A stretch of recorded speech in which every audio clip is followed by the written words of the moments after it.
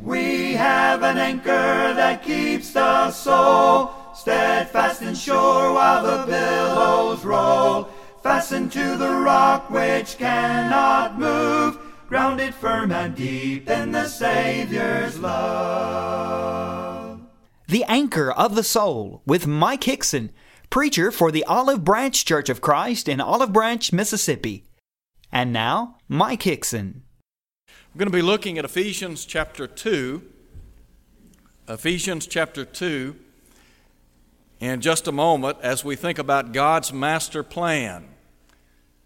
I want to begin today by saying that God in the long ago had a master plan, and that master plan included you.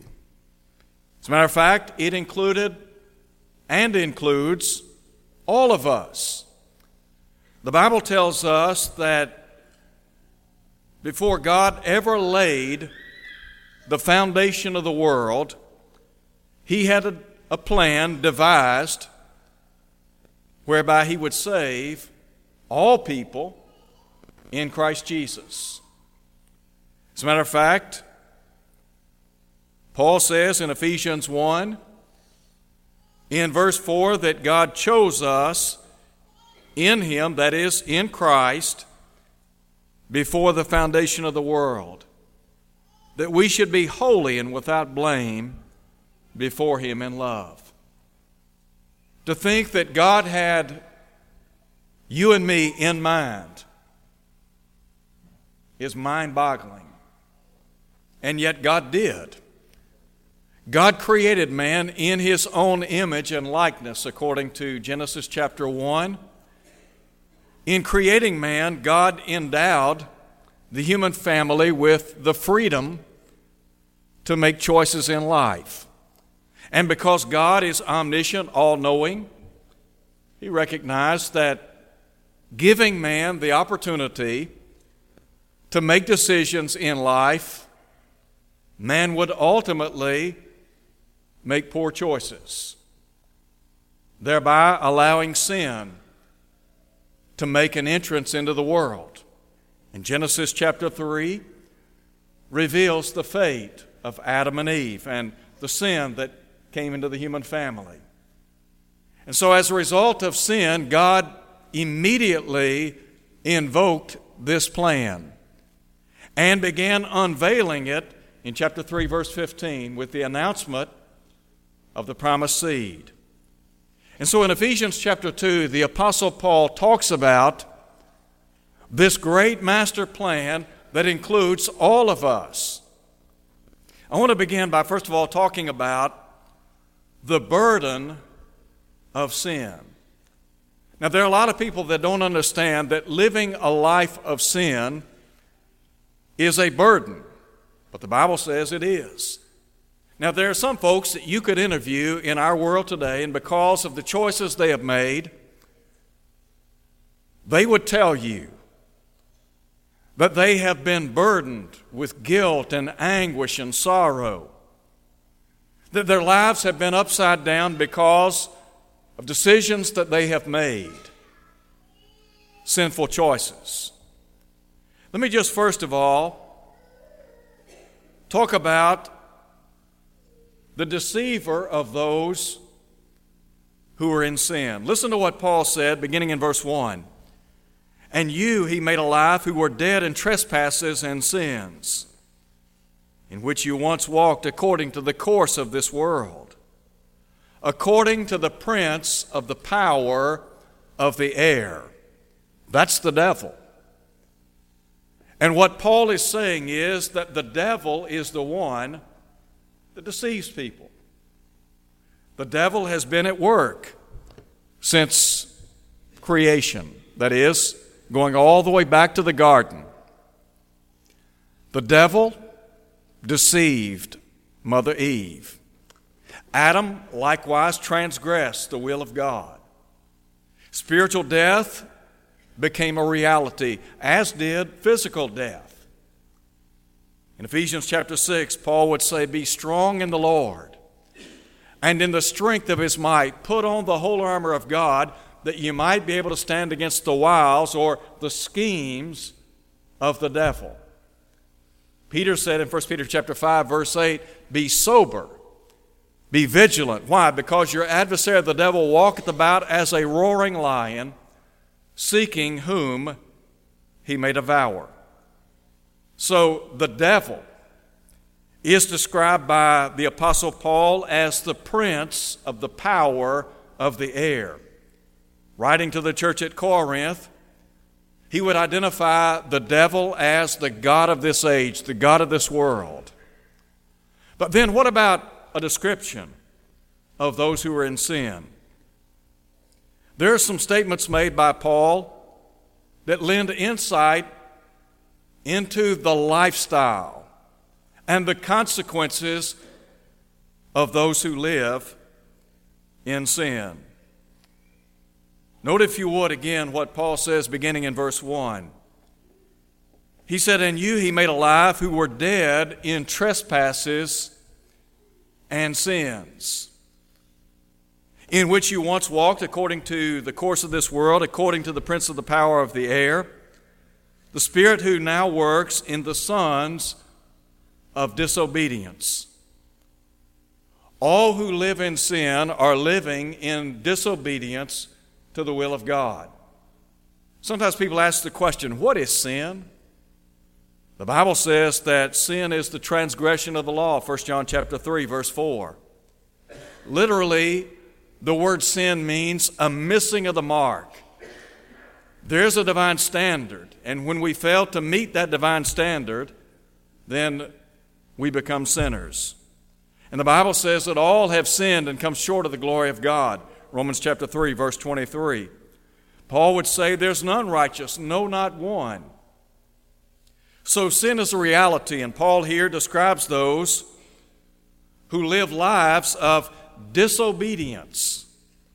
But then there is also the idea that those who are in sin are living disconnected, in disharmony with the will of God, because Paul said in verse 1 that those in Ephesus that had obeyed the gospel had at one time been dead in trespasses and sins. So there was spiritual death, yes, and we'll talk about that in a moment. But down in verse 12, the Apostle Paul talks about those who were outside a covenant relationship with God, and he said they were without hope and without God in this world. In other words, there was a disconnect. There was alienation. Isaiah talks about how sin separates us from Almighty God. So these people at one time had been disconnected from a relationship with God. And yet Paul says that Jesus came to serve as a mediator between God and man. In other words, to bring the two parties together. The Lord Jesus stood in the middle. You've got God on the one hand, the sinner on the other, Jesus in the middle, and he brings us together through the cross. And then the doom. Paul said again, "And you he made alive who were dead in trespasses and sins." Hard to imagine living a life that is described by Scripture as a life that's without hope, a life of doom.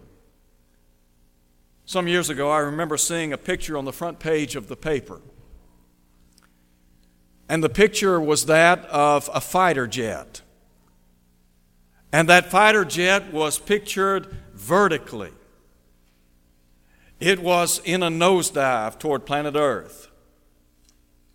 The pilot was doing everything within his power to bring that plane out of that nosedive. Didn't happen. When people live in sin, they are in a nosedive. And they're plunging at a very rapid rate toward eternity. So Paul here pictures this whole idea, the whole danger, so to speak, of living in sin. So we think about the burden of those who live in sin. But think about, if you would, in the second place, the blessings of salvation. Now we talk about God's master plan and how that master plan involves all of us. The Bible tells us that there is a basis, a backdrop, if you please, for our salvation.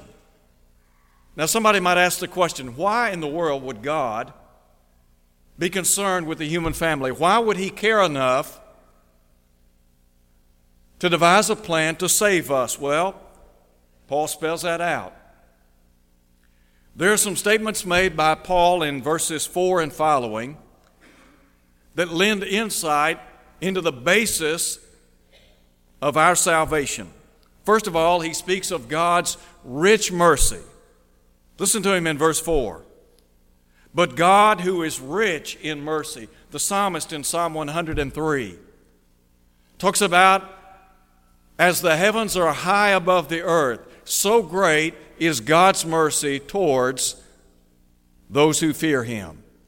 The word mercy means active pity. God had pity, or as we would say, had mercy on us. Sometimes individuals will commit heinous crimes, and they will ask the courts to have mercy upon them. We were in sin, lost, without hope, without God, and yet God had mercy on all of us. And then note, if you would, in the second place, not only do we read about God's rich mercy, but Paul speaks of God's great love. But God, who is rich in mercy because of His great love, listen to him, with which He loved us. Paul here is including himself. When Paul wrote to the saints in Galatia, he said that Christ loved him and gave Himself for him. The Bible says in 1 John chapter 4, verse 8, God is love. Let me tell you why God devised a plan to save you and me, because He loved us. God cares about His creation.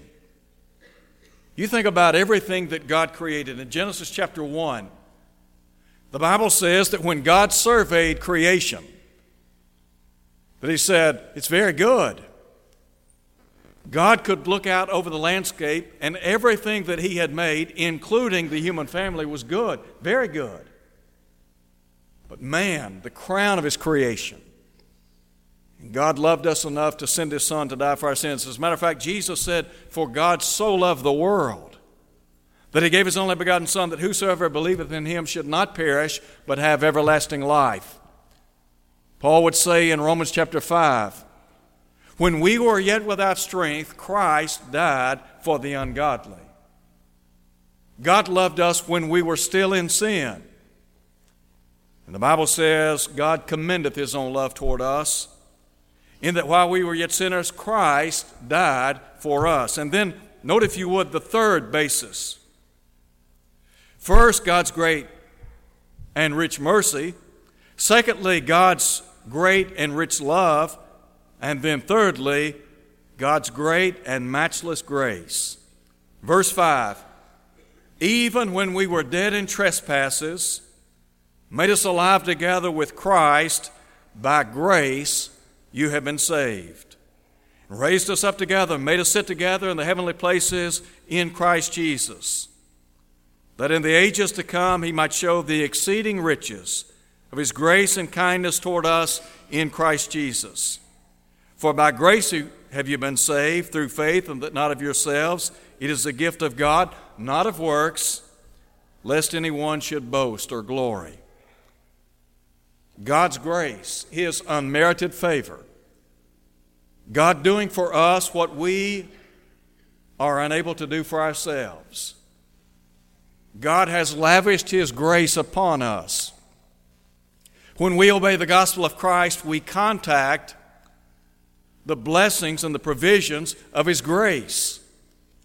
And we enjoy all of the great spiritual blessings that He talks about in chapter 1 in verse 3. And so you think about the basis for God's salvation. His rich mercy, His great love, His grace. And then, what about the bedrock of our salvation? Let me say this. Everything that we enjoy, spiritually speaking, revolves around one person, Jesus Christ. Let me just give you an idea of what I'm talking about. Look at verse 5. In verse 5, he speaks of Christ. In verse 6, he speaks of Christ Jesus. In verse 7, again, Christ Jesus. Paul is saying here that Jesus Christ has made it possible for us to enjoy the blessings of redemption. The Lord Jesus executed the Father's will. God was the architect. Jesus was the agent by which this plan was executed, put into place. No wonder Paul would say, to the praise of the glory of His grace, by which He's made us accepted in the beloved, in verse 6 of chapter 1. Now, there are two things that Jesus has done when we talk about the bedrock of our salvation. Number one, He has saved us by His blood. Is there anything more necessary than the blood of Jesus? Listen to Paul in verse 7 of chapter 1. It's in Christ, he said, that we have redemption through His blood, the forgiveness of sins, according to the riches of His grace. Think about it. Jesus went to the cross, shed His blood, so that we might enjoy forgiveness. Now, there are a lot of people in the world today, they have the idea that they are beyond the scope of redemption, that there's no way that the blood of Christ could ever meet their needs. They've gone too far, they've said too much. Well, the Bible says that where sin abounds, grace abounds much more. So the blood of Jesus has the ability, the capacity to wash away every sin. Saul of Tarsus said that he was instructed by Ananias in the long ago to arise and be baptized and wash away his sins. John said in Revelation chapter 1, verse 5, unto Him who loved us and washed us from our sins by His own blood. Let me tell you what, you think about the power of the blood of Jesus. Drop down and look at verse 12 of chapter 2, the book of Ephesians. Paul talks about those, that is the Gentile world at one time, having no hope and without God in the world. But now, note if you would the difference maker. In verse 13 he said, but now, present tense, in Christ Jesus, you who once were far off have been made near. By what? By the blood of Jesus, by the blood of Christ. We sing the song, what can wash away my sins? Nothing but the blood of Jesus. When Jesus went to the cross and shed His blood, He did so to redeem us from the bondage of sin. So first, there is redemption by His blood. Secondly, there is reconciliation in His body. Drop down and look at verse 16. And that He, that is Christ, might reconcile them both to God in one body through the cross, thereby putting to death the enmity. Now let's just pause there for a minute. Paul here is saying that Jesus Christ, when He died on Calvary's cross, has reconciled both Jew and Gentile in the one body, that is in the church. And in Ephesians 4 verse 4, the Bible says that there's one body and one Spirit, even as you're called by one hope of your calling. So I think about people that, like the Gentiles, that at one time had been estranged from God. And then you think about the Jews, God's chosen people. When Jesus came to earth and died on Calvary, the intent was to bring them both together in the one body. And here's the beauty of it. When you obey the gospel, when you put your faith and trust in Jesus as the Son of God, repent of your sins, confess His name before others, and are immersed in water, God then puts you in this body that we call the church. The Bible says on Pentecost Day, when Peter preached that first gospel sermon, that those who were present cried out, men and brethren, what shall we do? And Peter said, repent and be baptized every one of you in the name of Jesus Christ for the remission of your sins. Some 3,000 people obeyed the gospel on that day. And the Bible says in Acts 2, verse 47, that the Lord added to the church those who were being saved. So here Paul is saying that the blessings of salvation are available to all. As a matter of fact, back in Isaiah chapter 2, when Isaiah foretold of the church, he foresaw it as an exalted mountain into which all nations would flow. That's both Jews and Gentiles. Now, there's a third thing I want you to see very quickly, and that is the body of the saved. Now, the body of the saved, of course, has to do with the church. But there are two things very quickly you need to see. First of all, the Prince of Peace. You see, Jesus came to bring peace to the human family. Note, if you would, what is said in verse 14. For he himself, that is Jesus, is our peace. When Jesus was born centuries ago, the Bible says there was an angelic host that cried out, "Glory to God in the highest, peace on earth, goodwill toward man." Isaiah foretold of Jesus as the Prince of Peace. Jesus came to bring peace to those of us who are living on planet Earth. And let me tell you what, you live in sin, you may think you have peace, but you don't have the peace that passes all understanding. You don't have peace with God. You can't go to bed at night and know for a fact that you're going to heaven. But if you're in Christ, you can. If you're in Christ, you can have the peace, as Paul said, that passes all understanding. So I think about the Prince of Peace, but then secondly, the place of peace. There are two things that Jesus accomplished when he died on Calvary's cross. Number one, he broke down social walls. Note, if you would, what is said in verse 14. For he himself is our peace, who has made both one and has broken down the middle wall of division, that middle wall of partition between us, having abolished in his flesh the enmity, that is the law of commandments contained in ordinances, so as to create in himself one new man from the two, thus making peace. Note the emphasis on peace. Well, where's all this peace accomplished in the body? Now, I said a moment ago that when Jesus died on Calvary's cross, he redeemed us by his blood, he reconciled us in his body, and he has broken down social walls. If you had lived in the first century and you had had opportunity to go to the temple, you would have observed that there was what was called the court of the Gentiles. And it separated them from the temple. They could only go so far. If you went back and looked at those who lived in the first century, the Jews despised the Gentiles. They called them dogs. Not only did they despise the Gentiles, but they despised the Samaritan people as well, because they were viewed as half-breeds. As John observed in John chapter 4, verse 9, the Jews have no dealings with the Samaritans. And what Paul is saying here is that socially speaking, both Jews and Gentiles, they're on the same platform. As a matter of fact, Paul would say in Galatians chapter 3, there's neither Jew nor Greek, bond nor free, male nor female. He said you're all one in Christ. If you're one in Christ, then you're Abraham's seed and heirs according to the promise. What does that mean to us today? It means that in Christ, we're not black, we're not white, we're not Asian, we're not Japanese, but we're Christians. We're believers. God is colorblind, and we ought to be as well.